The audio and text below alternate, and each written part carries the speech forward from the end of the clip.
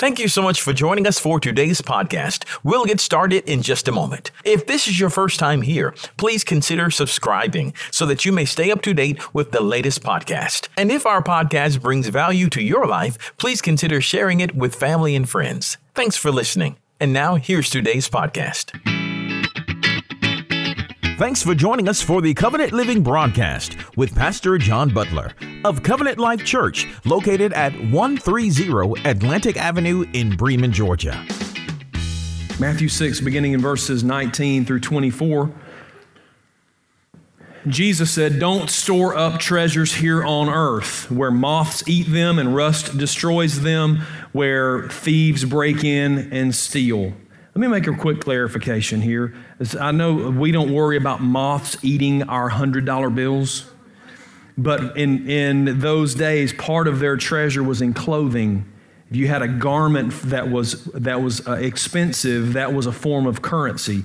And if a moth gets in and eats your robe, that was your retirement plan, that's a problem, okay? And the coins were made out of real metal, so it was a possibility that if you get a little water in there, they could rust out, and that coin would be of no value, okay? That's why Jesus had to say that, because people were worried about those kinds of things.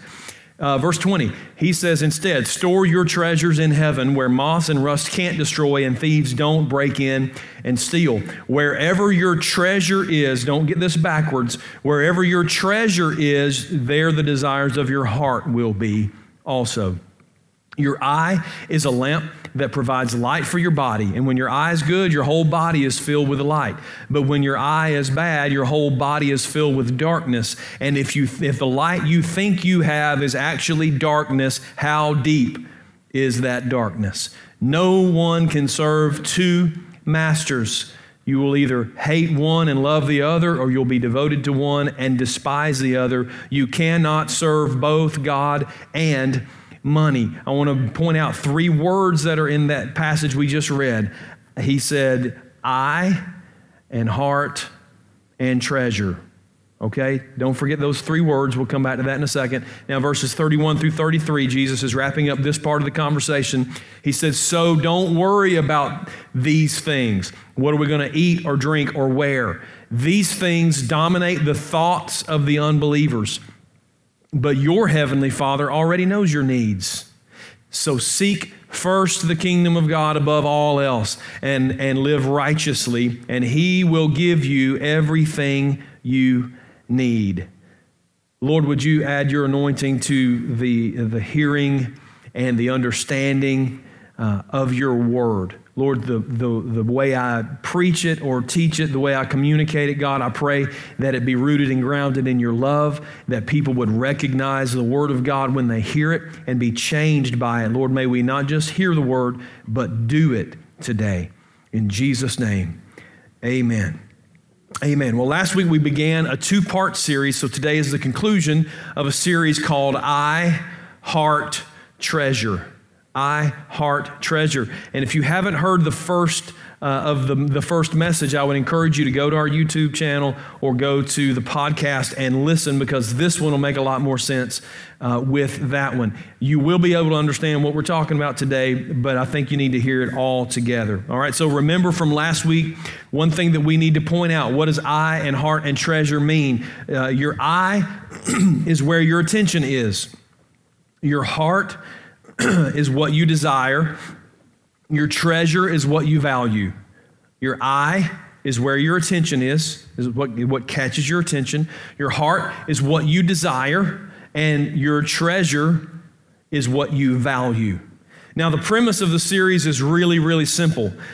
Everyone treasures something. Everyone values, everyone pursues something. And whatever that something is affects our heart, our soul. And our soul is our mind, our will, and our emotions. So whatever we value affects what we think and how we feel and the decisions we make. It affects our eyes. It affects what gets our attention. So Jesus is very concerned that what we treasure is in line with His Word, because what we treasure is an arrow that points to our Master. And that's important because Jesus said you can't serve two masters. So if you're going to serve him, you can't serve another master. Now, as I kept reading this passage in preparation for the series, two questions really kept popping up in my brain. One, how do you store up treasure in heaven? Like, what does that even mean? Because he says that's what we have to do, but I don't understand what that means and how to do that. Maybe you're the same way. And then here's the question that truly haunted me. If Jesus says store up treasures in heaven, that's what I want to do, and I know you well enough to know that's what you want to do, but how can I store up heavenly treasures when all I have are these earthly resources? Right? Anybody got like heavenly resources laying around? All we got is this stuff of earth. How do we affect heaven with the stuff of earth? And those are the questions I want to answer today. And I hope that I can answer it in a way that helps you see it from the perspective of Jesus. Because here's a hint. It's not really about money. This message, this teaching of Jesus is not really about money. And I want to show you that. I want us to take a step up and change our perspective today. So this message is called Storing Up Treasures. And I remember this whole deal is a paradigm shift. Really, the whole ministry of Jesus is a paradigm shift. It's a change in the way we think. So let's dive in. First of all, you have to understand a couple of things before we can circle back to Matthew 6. You have to understand a couple of things. This passage is part of a larger sermon that Jesus preached called the Sermon on the Mount. You've heard it. It's from Matthew chapter 5 through Matthew chapter 7. You've heard the Beatitudes, the blessed are the poor in spirit, blessed are the meek, for they'll inherit the earth. That's the beginning of the Sermon on the Mount. And it was an incredible message. Secular people still study that message because it was such a change in the mindset of the people of that day. The Sermon on the Mount really set the tone for the ministry of Jesus and for the message of the gospel. A lot of people will read that and they say, well, Jesus, thank God for the Sermon on the Mount, right? Because it makes life so much easier for us because Jesus came to fulfill all those Mosaic laws. And that means the animal sacrifices and the rituals of worship, all the things that were a part of Old Testament worship. But the more I look at the Sermon on the Mount, the more I look at the ministry of Jesus and hear his teaching, the less I think Jesus came to make anything easier for us. As a matter of fact, over and over again in Matthew chapter 5, you'll hear Jesus say this, you have heard it said, and then he'll talk about what the Old Testament standard was, and then he'll say, but I say, and then he'll give you another standard. And guess what? The standard's higher than the Old Testament standard was. Let me give you a few examples. Matthew chapter 5, verses 21 through 22. You have heard that our ancestors were told you must not murder, right? That's the 10 Commandments. If you commit murder, you're subject to the judgment. But I say, if you are even angry with someone, you're subject to judgment. If you call someone an idiot, I am sure that doesn't include traffic. If you call someone an idiot, you are in danger of being brought before the court. And if you curse someone, Lord help us, you're in danger of the fires of hell. And do you know that you can curse someone without ever uttering a cuss word? Amen. Okay? So I want to make sure us Christians get all on board here, all right? In the Old Testament, as long as you didn't pull the trigger, you were good, right? As long as they were living and breathing after you finished, you didn't kill them. But according to what Jesus said, you can open up your mouth. You can press send or share or post or whatever and be guilty of the same crime. You see what I mean? I don't think that's easier. As a matter of fact, it's a completely different way to approach the whole issue. It's not an external approach. Jesus isn't on the outside looking down on what we're doing. He's looking on the inside. It's not about the act. It's about the motivation on the inside. Let me show it to you in one other place, Matthew 5, 27 and 28. You've heard the commandment that says you must not commit adultery. Again, 10 Commandments. But I say, anyone who even looks at a woman with lust has already committed adultery with her in his heart. There it is again. Under Old Testament law, it was about the consummation of the act. With Jesus, it's about the conception of the motive. And there are several more examples from the Sermon on the Mount. So if Jesus is already involved in your sex life and in your anger issues, it should come as no surprise that in that same message, he's going to get involved in money and the things that money can buy. Now, why is Jesus so concerned about all of these areas of our lives? Why is he so concerned about our internal motivation in those areas? Why doesn't he just focus on what we do? Because Jesus knows that if he can get your motives right, he can stop the behavior before it starts. In another place, Jesus said it's not really what's on the outside that defiles a person anyway, it's what's on the inside. So in other words, by the time the action happens for everybody to see, the inside of that person has already been infected. They've already been, their system is septic. Okay? So let me put it this way. Jesus has set a new standard that focuses on what we treasure, what we value. So if we treasure self-gratification and pleasure, it's going to lead us to adultery and to the other sexual sins. If we treasure getting our own way by any means necessary, if we treasure satisfying our need to dominate people and make them do what we want them to do, then we're going to allow our anger to grow uncontrolled until we finally physically harm somebody. You see what I mean? So Jesus came to help us identify our treasure and get it in line with his word. Get it pointed in his direction before we shipwreck ourselves. So Jesus was and is very concerned about our motive. And you can't understand his command to store up treasures in heaven if you don't understand that. Here's the second thing that you need to know as background. Jesus was not only concerned about our motive, but he was also very concerned about changing our focus from this world to the next world. He talked about it a lot, changing our focus from here to there. A real quick example from the Sermon on the Mount that almost all of you have heard at one point or the other. Matthew chapter 6, verses 9 and 10. Jesus said, "Pray like this, Our Father in heaven, may your name be kept holy, or hallowed be your name. Your kingdom come, your will be done in earth as it is in heaven." Right? The Lord's Prayer. After that is when he gets to give us this day our daily bread. In other words, take care of our needs, our earthly needs. What is that about? Jesus is reminding us that the Father is in heaven, our Father who art in heaven. He's reminding us that he has a different perspective of what's going on down here. He's saying, listen, God has a will. God has a plan. God has a purpose. God has a kingdom, and he is the king. And so our prayers should not just be about getting our earthly concerns up to heaven, but they should also be concerned about getting the concerns of heaven down to earth.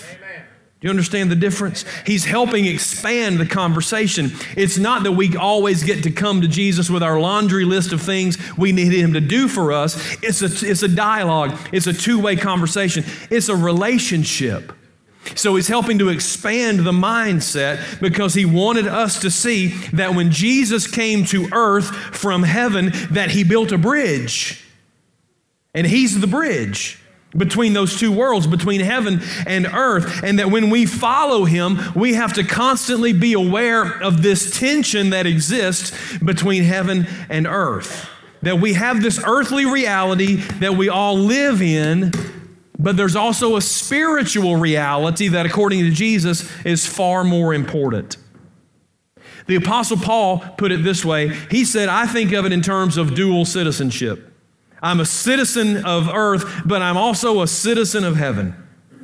So I want you to look at this. Colossians chapter 3, This whole chapter of Colossians 3 really sheds a lot of light on Matthew chapter 6. It helps you to understand both. So I want to read this to you. So since you have been raised to new life with Christ, set your sights, your eye, on the realities of heaven where Christ sits in the place of honor at God's right hand.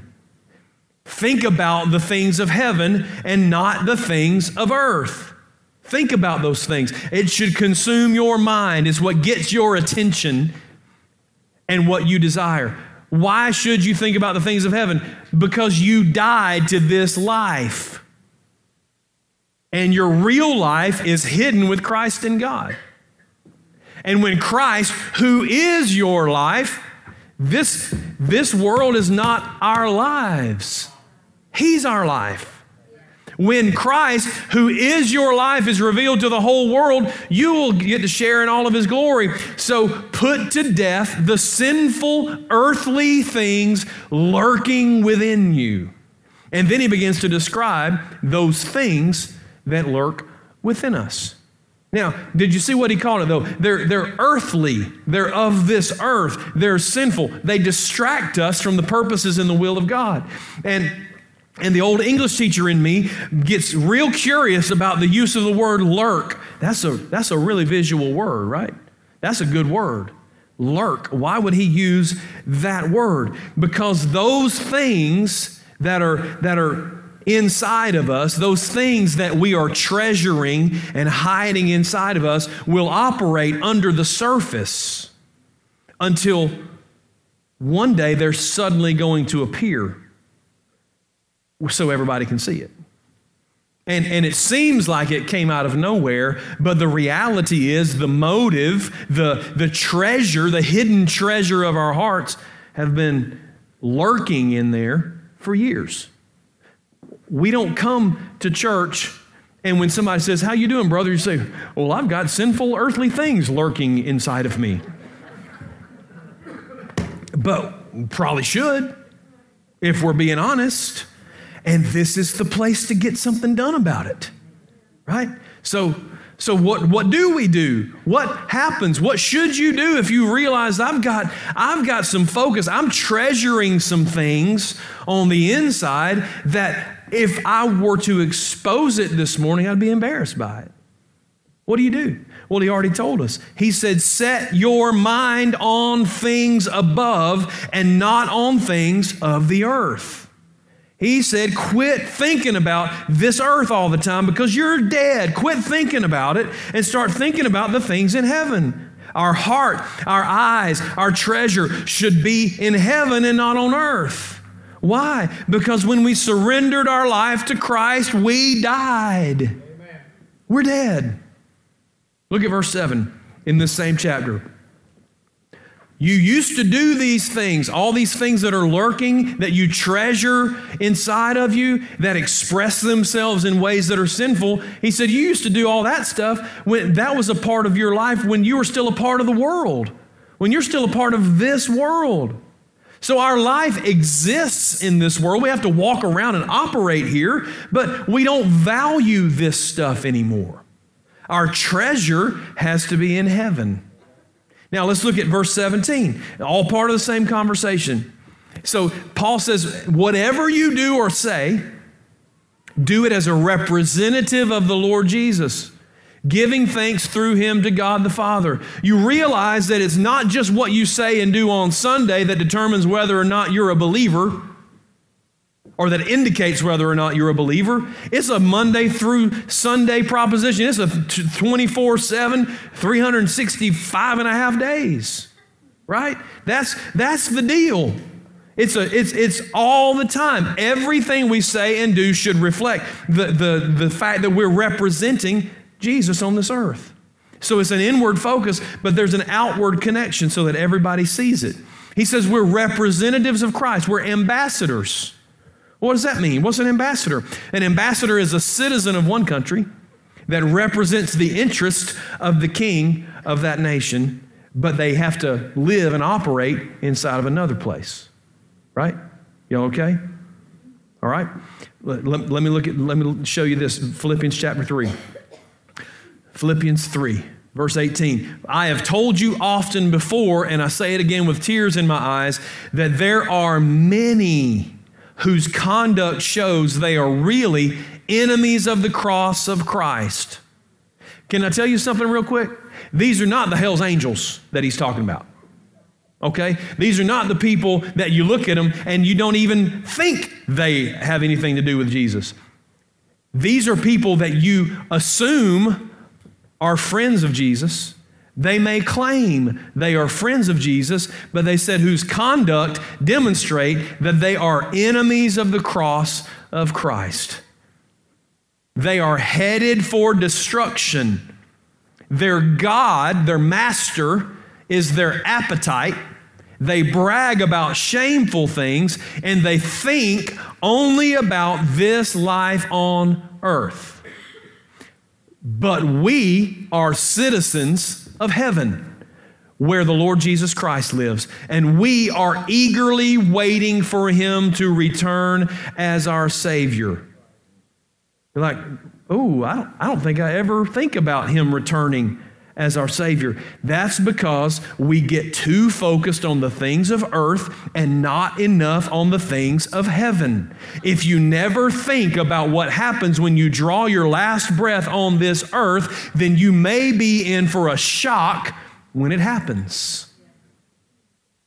You have to think about the things of eternity. The things of heaven should inform the things of earth. There are people whose master or God is their own lust and their desire. It's what they value. It's what they treasure. And it's all focused on earth. But Paul says if we love Jesus, we have to realize we are citizens of heaven, and we have to base our thoughts and our feelings and our decisions on that fact. We have to treasure our citizenship in heaven more than we treasure anything else on earth.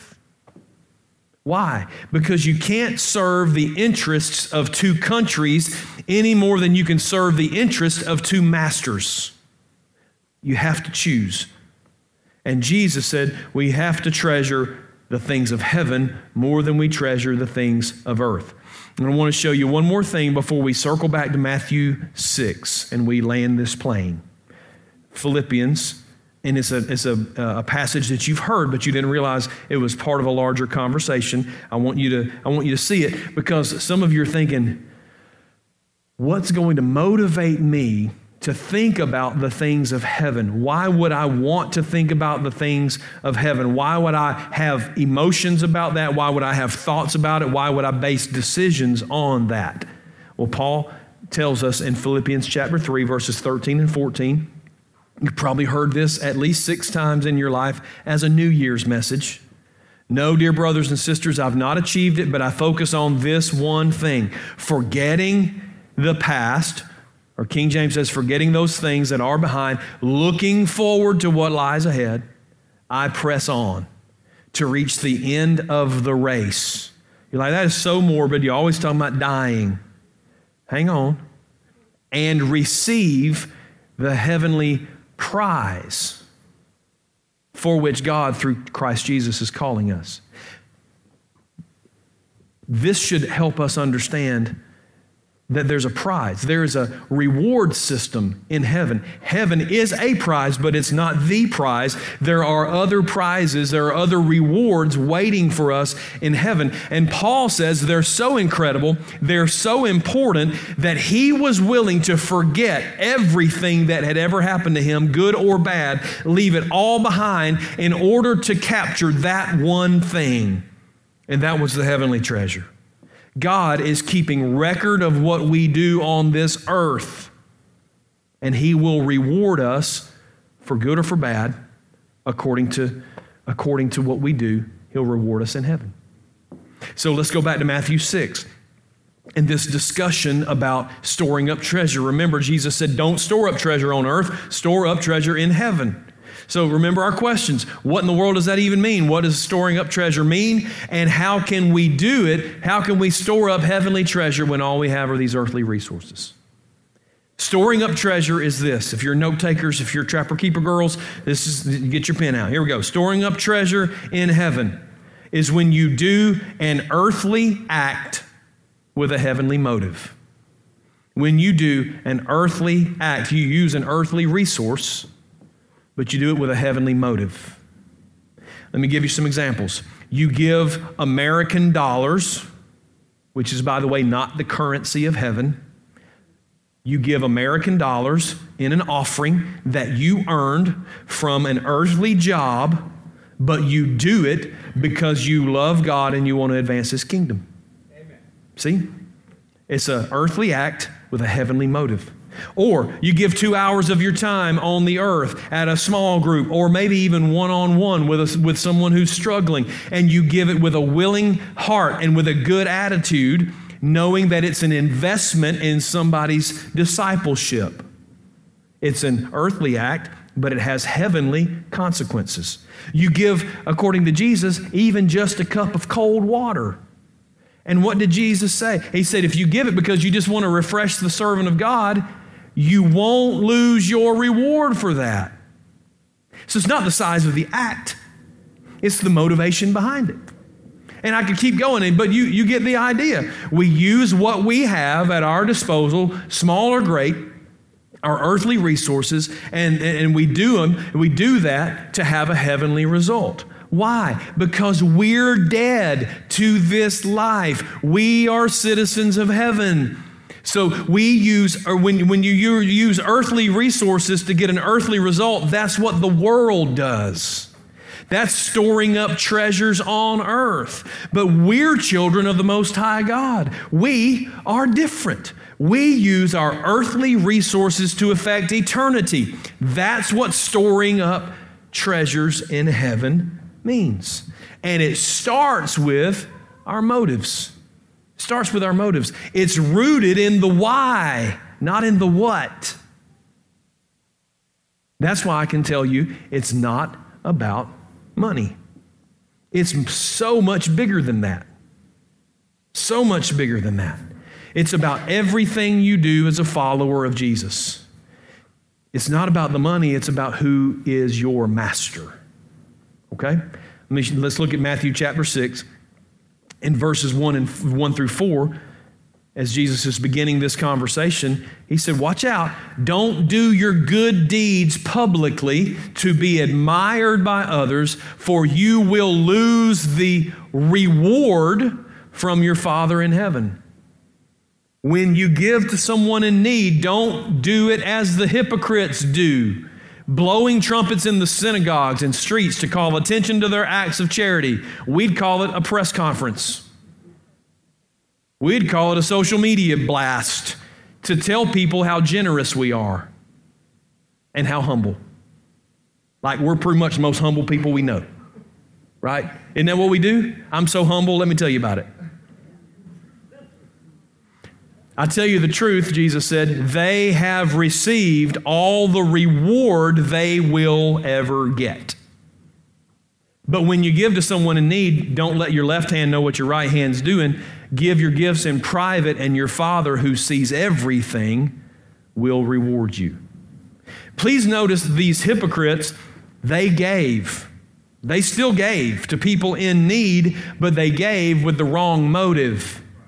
They got, according to Jesus, zero return spiritually on their investment. They didn't store up any treasure in heaven. You're like, well, John, how generous was the gift? It doesn't matter. I'm guessing it was really generous. Jesus said, nothing. You got nothing. Everything you got is here and now on this earth. Say, John, so what are you saying? I'm saying you could give $1 million to the church this morning, and I'm okay with that. And it will help the church accomplish whatever it is that we're trying to accomplish, and there's lots of things. But if you are doing it because of how it makes you feel, or because you want the attention that it might bring, or you think it's going to get you some sort of favor, you get no spiritual reward. Your spiritual account is still empty. Why? Because the motive was wrong. Amen. You're doing an earthly act for an earthly reward. that came from an earthly motive.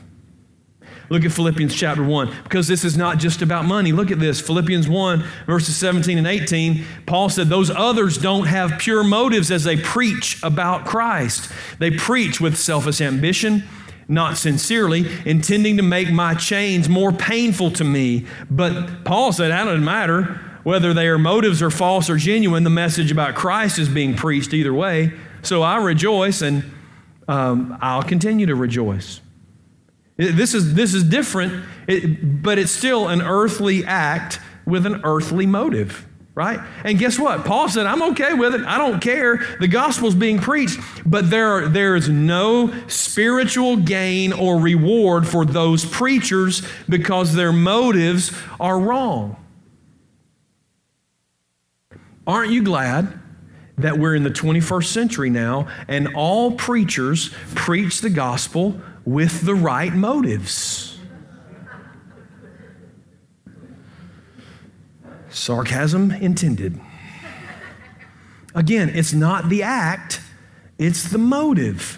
And you could say the same thing about everything you do. You can say it about prayer. You can say it about fasting, and Jesus addressed that in Matthew chapter 6. You could say it about reading the Word. Have you ever seen somebody who is so proud about the fact that they read the Bible every day? Have you ever seen somebody that's proud of their fasting resume? Something's not lining up. You could say it about serving. You could say it about volunteering. You could say it about attending church. You could say it about attending a small group meeting. You can say it about helping the poor, about giving tithes and offerings. It's not about the act. It's about the motive. Two people can do the exact same thing at the exact same time in the apparent exact same way. One would be storing up treasure in heaven. The other would get nothing but an earthly reward. What's the difference? The motive points to the master. So here's a very important question. Why do you do what you do? And it's not just what you do at church, it's everything you do. What's your why? Who's the master that you're serving? Because Jesus said you can't serve two.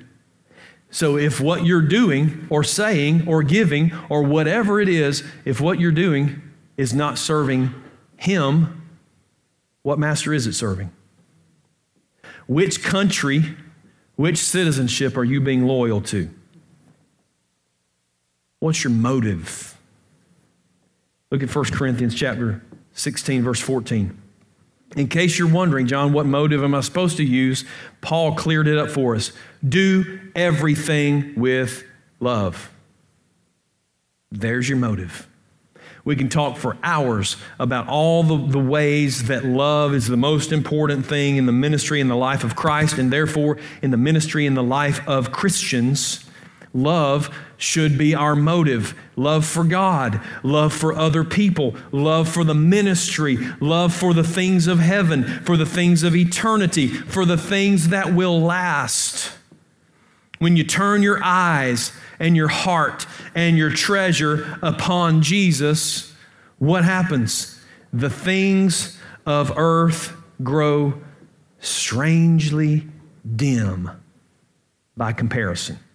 They're just not that important anymore. When you get a glimpse of heaven,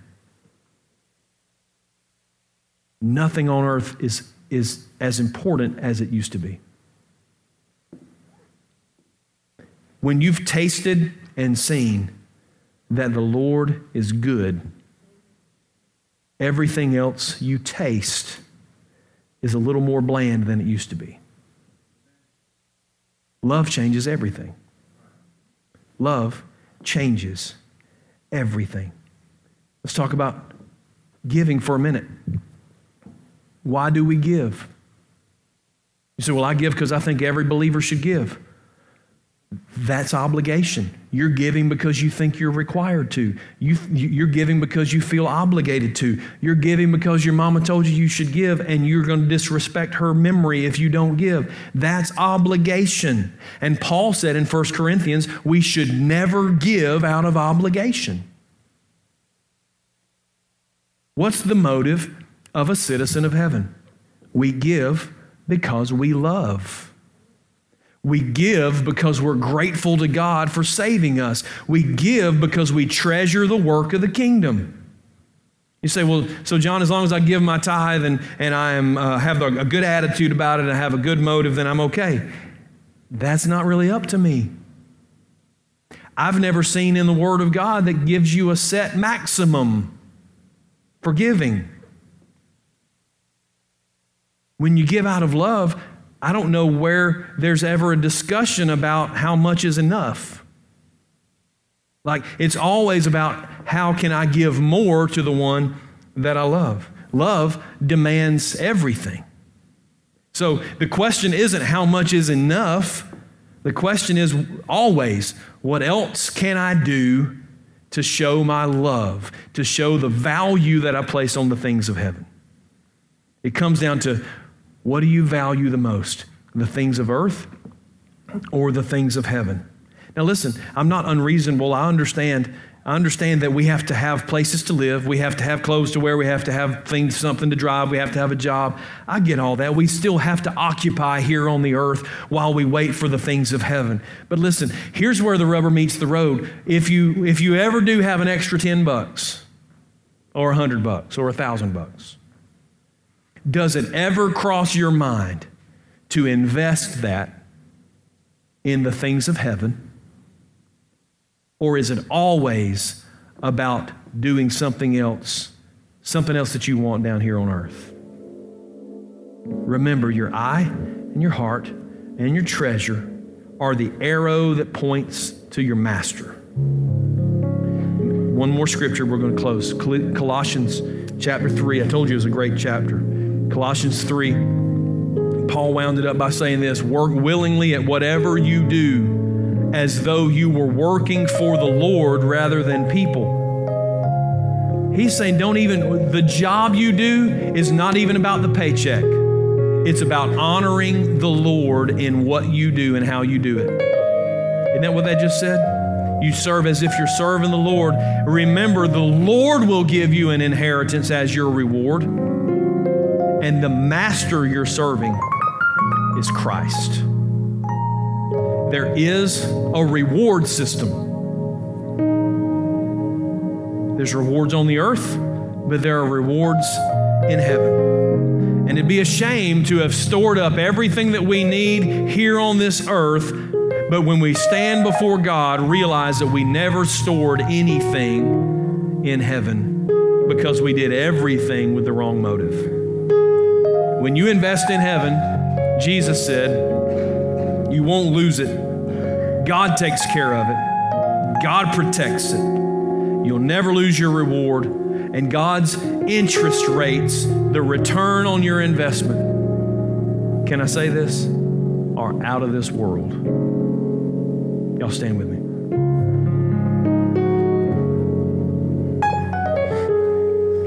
We're going to close this service as we usually do. We're going to have just one more song. We're going to have a little bit of time around the altar. Now, when you come to the altar, you stay as long as you want to. But we're going to sing a song together. We'll be dismissed in just a minute. But before you go running for the exits, before you try to, well, y'all ain't going to be nobody to Cracker Barrel, so forget about that. Baptists and Methodists are already eating. They've eaten 6 biscuits by now. So quit worrying about it. Take some time during this song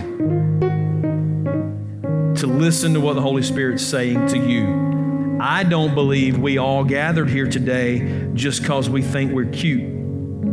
I know y'all well enough to know you came to hear the word of the Lord. To the best of my ability, that's what I just gave you.